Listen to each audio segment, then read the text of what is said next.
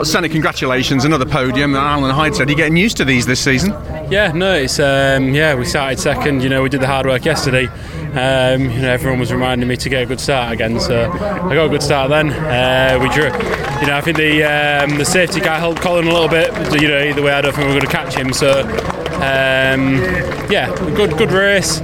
Positive. Now we've just got to really focus on the weight. Get in the car, 66 kilos. Try to slug that around for the next 24 laps. You must have been pleased at the start as well. You were right up there with Colin at the beginning. Good start. I was kind of up there with him. I thought he'd be a little bit weaker.